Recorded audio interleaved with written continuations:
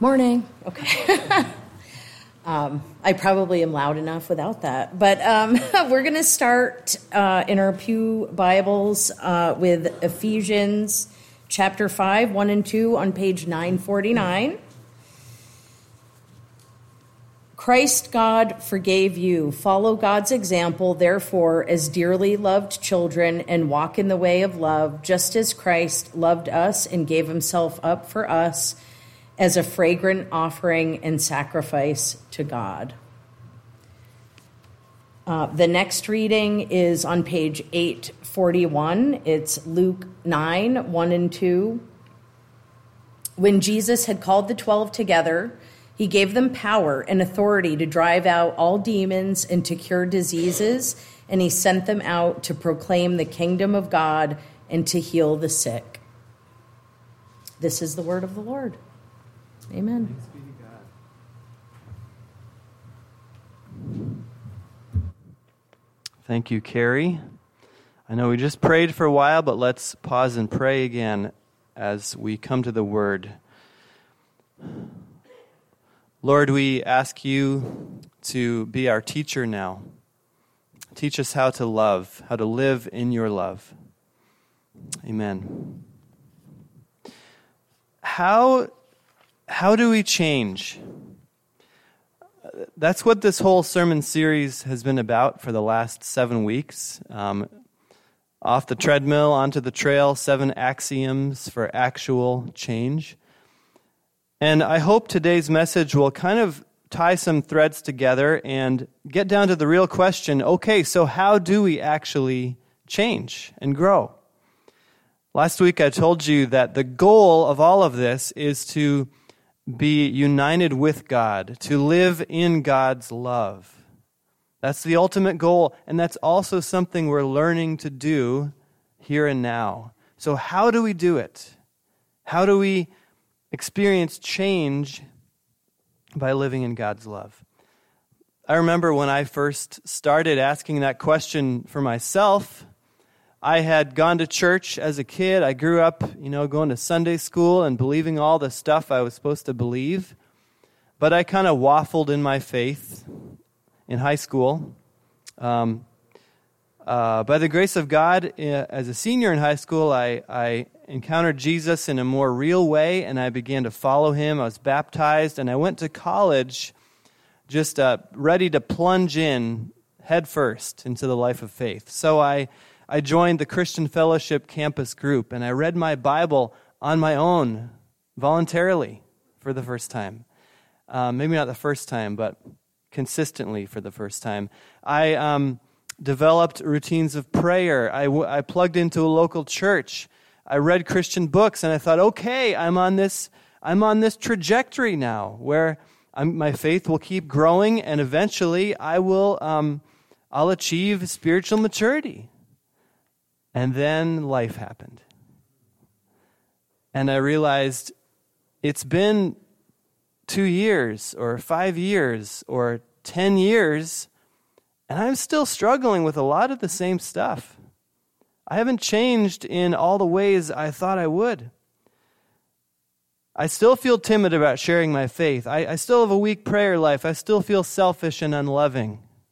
So I would cycle through different explanations for why this was the case.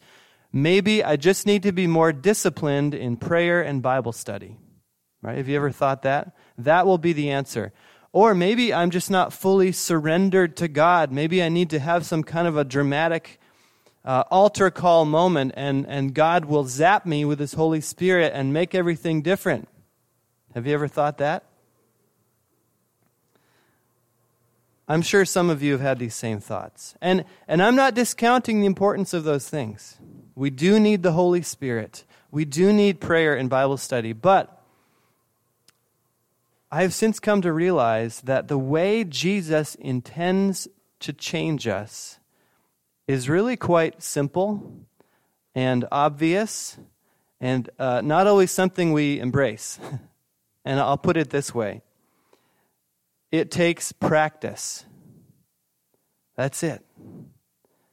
We need to practice living in God's love. If we're going to be changed, and be people who can live in love and love people like Jesus did and see ourselves as God sees us and live in union with God, it takes practice. It doesn't just happen automatically. It won't happen with a one-time zap from the Holy Spirit. Or it won't happen by faithful church attendance. It won't happen just by reading your Bible. You actually need to practice living in God's love. And little by little, from glory to glory, you will be changed. That's the good news. And furthermore, you can learn this. You can learn this. I don't care if you're 80 years old or 8 years old. You have everything you need to learn to live in God's love and to be changed thoroughly in your life. It just takes practice. So I want to tell you this morning about how we can practice.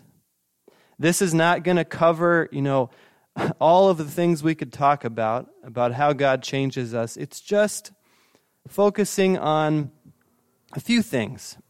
How do we practice living in God's love?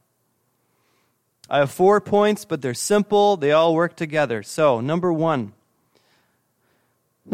accept the fact that you are a learner. You are a learner. Did you know that as a Christian, your very identity has learner built into it? There's a word the Bible uses for someone who is following Jesus. That is a disciple.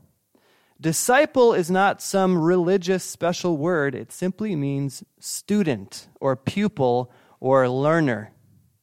Jesus called people to come and learn from him. I'll say he calls people to come and learn from him. He said in Matthew 11, "Come and learn from me. Take my yoke upon you, for my yoke is easy and my burden is light." Learn from me. If you are a Christian, you are and will always be in this life a learner. That is something to be embraced. You never stop learning, not after you get baptized, not after you've read the whole Bible, not after you have achieved a certain number of years as a Christian. You will always be a learner. There's a story Meg's mom, Shirley, tells about what happened when Meg's brother, Ewan, started kindergarten. This is many years ago, obviously. The first half of the kindergarten year was great. He loved it. But come January, he began to resist going to school. He would hide up in his room when it was time to go. And after weeks of battling with Ewan, Shirley finally got him to confess the reason that he didn't want to go to school. She thought, oh no, is he being bullied? Is something bad happening there? But finally he confessed, "Mom, I don't know it all. I don't know it all." And it dawned on her, the first half of the year was stuff he already knew. He's a bright kid. Now they're getting into new stuff, and he thinks, she said, "Ewan, school is not a place where you go to show what you already know. It's a place to go to learn new things." And that solved the problem. Don't we approach faith like that sometimes? I wonder how many of you come to church feeling sheepish or embarrassed that you don't know more than you do, or that you haven't achieved some level of spirituality. You are a learner. It's okay. We are all learners. I wonder how many people stay away from church altogether because they don't feel like they know enough or have changed enough. We are learners, so we need to embrace it. The late, great Eugene Peterson wrote, "There are no experts in the company of Jesus. We are all beginners." There are no experts. We're all learners. We're all followers. We're all practicing. But here we come to the second point, because we are a certain type of learner. Jesus didn't say, come to my discipleship class on Tuesdays and Thursdays and take notes so that you can know how to live. He didn't say that. He said, follow me, walk with me, watch and learn, do what I do. He's not inviting us to a mastery of information, but a way of life. And so more specifically, the type of learners we are is apprentices. How many of you have apprenticed someone? A master engineer, master plumber, master carpenter. You've been in medical residency. You've done student teaching. That's how you learn to do something. You don't learn in class. You learn on the job, watching the master and learning from him and putting that into practice. And so, number 2, we learn by doing, not just by thinking. We learn by doing. You cannot think your way into living in God's love. You learn by doing. Now, it's not that our minds are unimportant. Our minds are integral to the process, but we will not learn to live in God's love by thinking about living in God's love. Just like, you're not going to get in shape by thinking about going to the gym. You're not going to become a great quilter by looking at beautiful quilt patterns. You're not going to become a good nurse by reading a textbook on nursing. Some of these things you can only learn by doing, by practicing. And so the way God designed the Christian life to work is not just for you to listen to sermons or read your Bible and have discussions in small groups and think about all these great ideas, but actually to put them into practice. Put them into practice. Let me show you Luke 9, verses 1 through 2, which was read. Jesus said he called his disciples together. It says he called the 12 together. He gave them power and authority to drive out all demons and cure diseases. And that would be pretty amazing. And he sent them out to proclaim the kingdom of God and to heal the sick. So they've been following him around, watching him do all this stuff for a while, and now he says, okay, it's your turn. Go out and do what you've been watching me do. Go out and put this into practice. That was his discipleship curriculum. Go practice what I've shown you. In a similar vein, James, the brother of Jesus, wrote to a church, do not merely listen to the word and so deceive yourselves. Do what it says. James 1:22. You see, we grow only when we practice. We grow in love only when we practice loving actions. Only when we do what Jesus calls us to do. For example, don't just think about reconciling with someone. Pick up the phone. Give them a call. Don't just read about generosity. Practice generosity. Don't just wish you had more self-control. Practice resisting temptation. Don't just wish you could make a difference in someone's life. Find someone to mentor.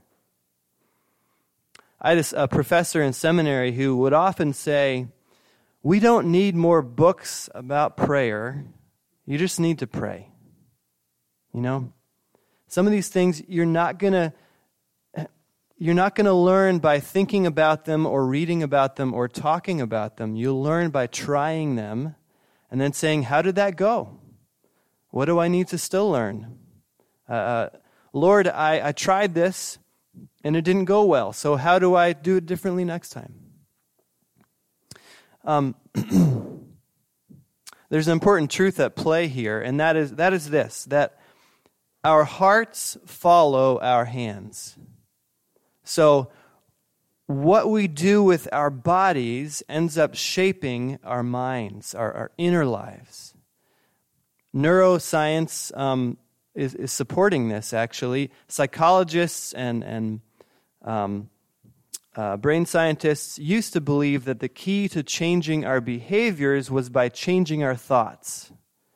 We need to think a different way so that we can act differently. But now they're realizing it's almost the opposite.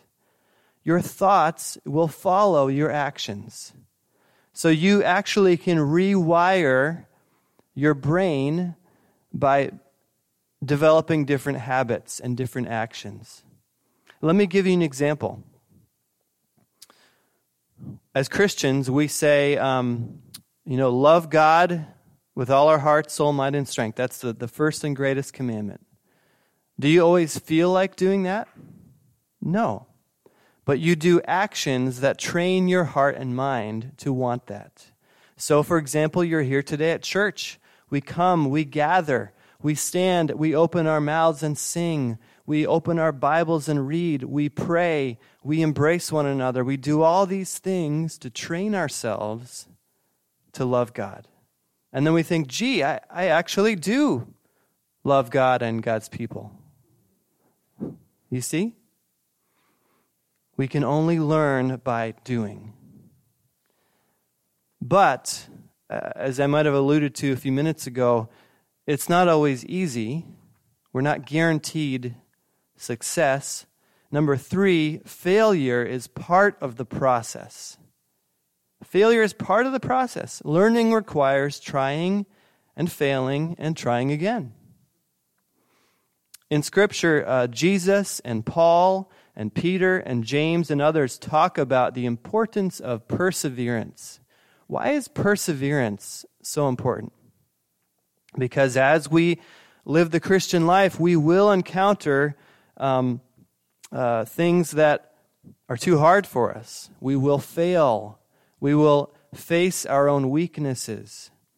We will necessarily go through these things, and they're not signs that something is wrong. This is the way that we grow in our faith and in our ability to love like Jesus. A man named Matt Tebbe tells a story of trying to help his 8-year-old son become a better basketball player. His son had dreams of playing in the NBA. And his dad said, okay, well, if you want to become a better basketball player, Deacon, his name is Deacon, here's what you have to do. I want you to practice left-handed layups. So shooting with his weak hand. So we got him started, then he went inside, and after about 8 minutes, his son comes in tears. Dad, I can't do it. I can't even get the ball to the rim. I'm never going to be able to do this. His dad very lovingly explained, I know it's hard, buddy. Your arm and your brain have to learn these totally new things. You have to develop the strength you didn't have. And so keep at it, and you'll get it. Well, the next day, his son hit his first left-handed layup.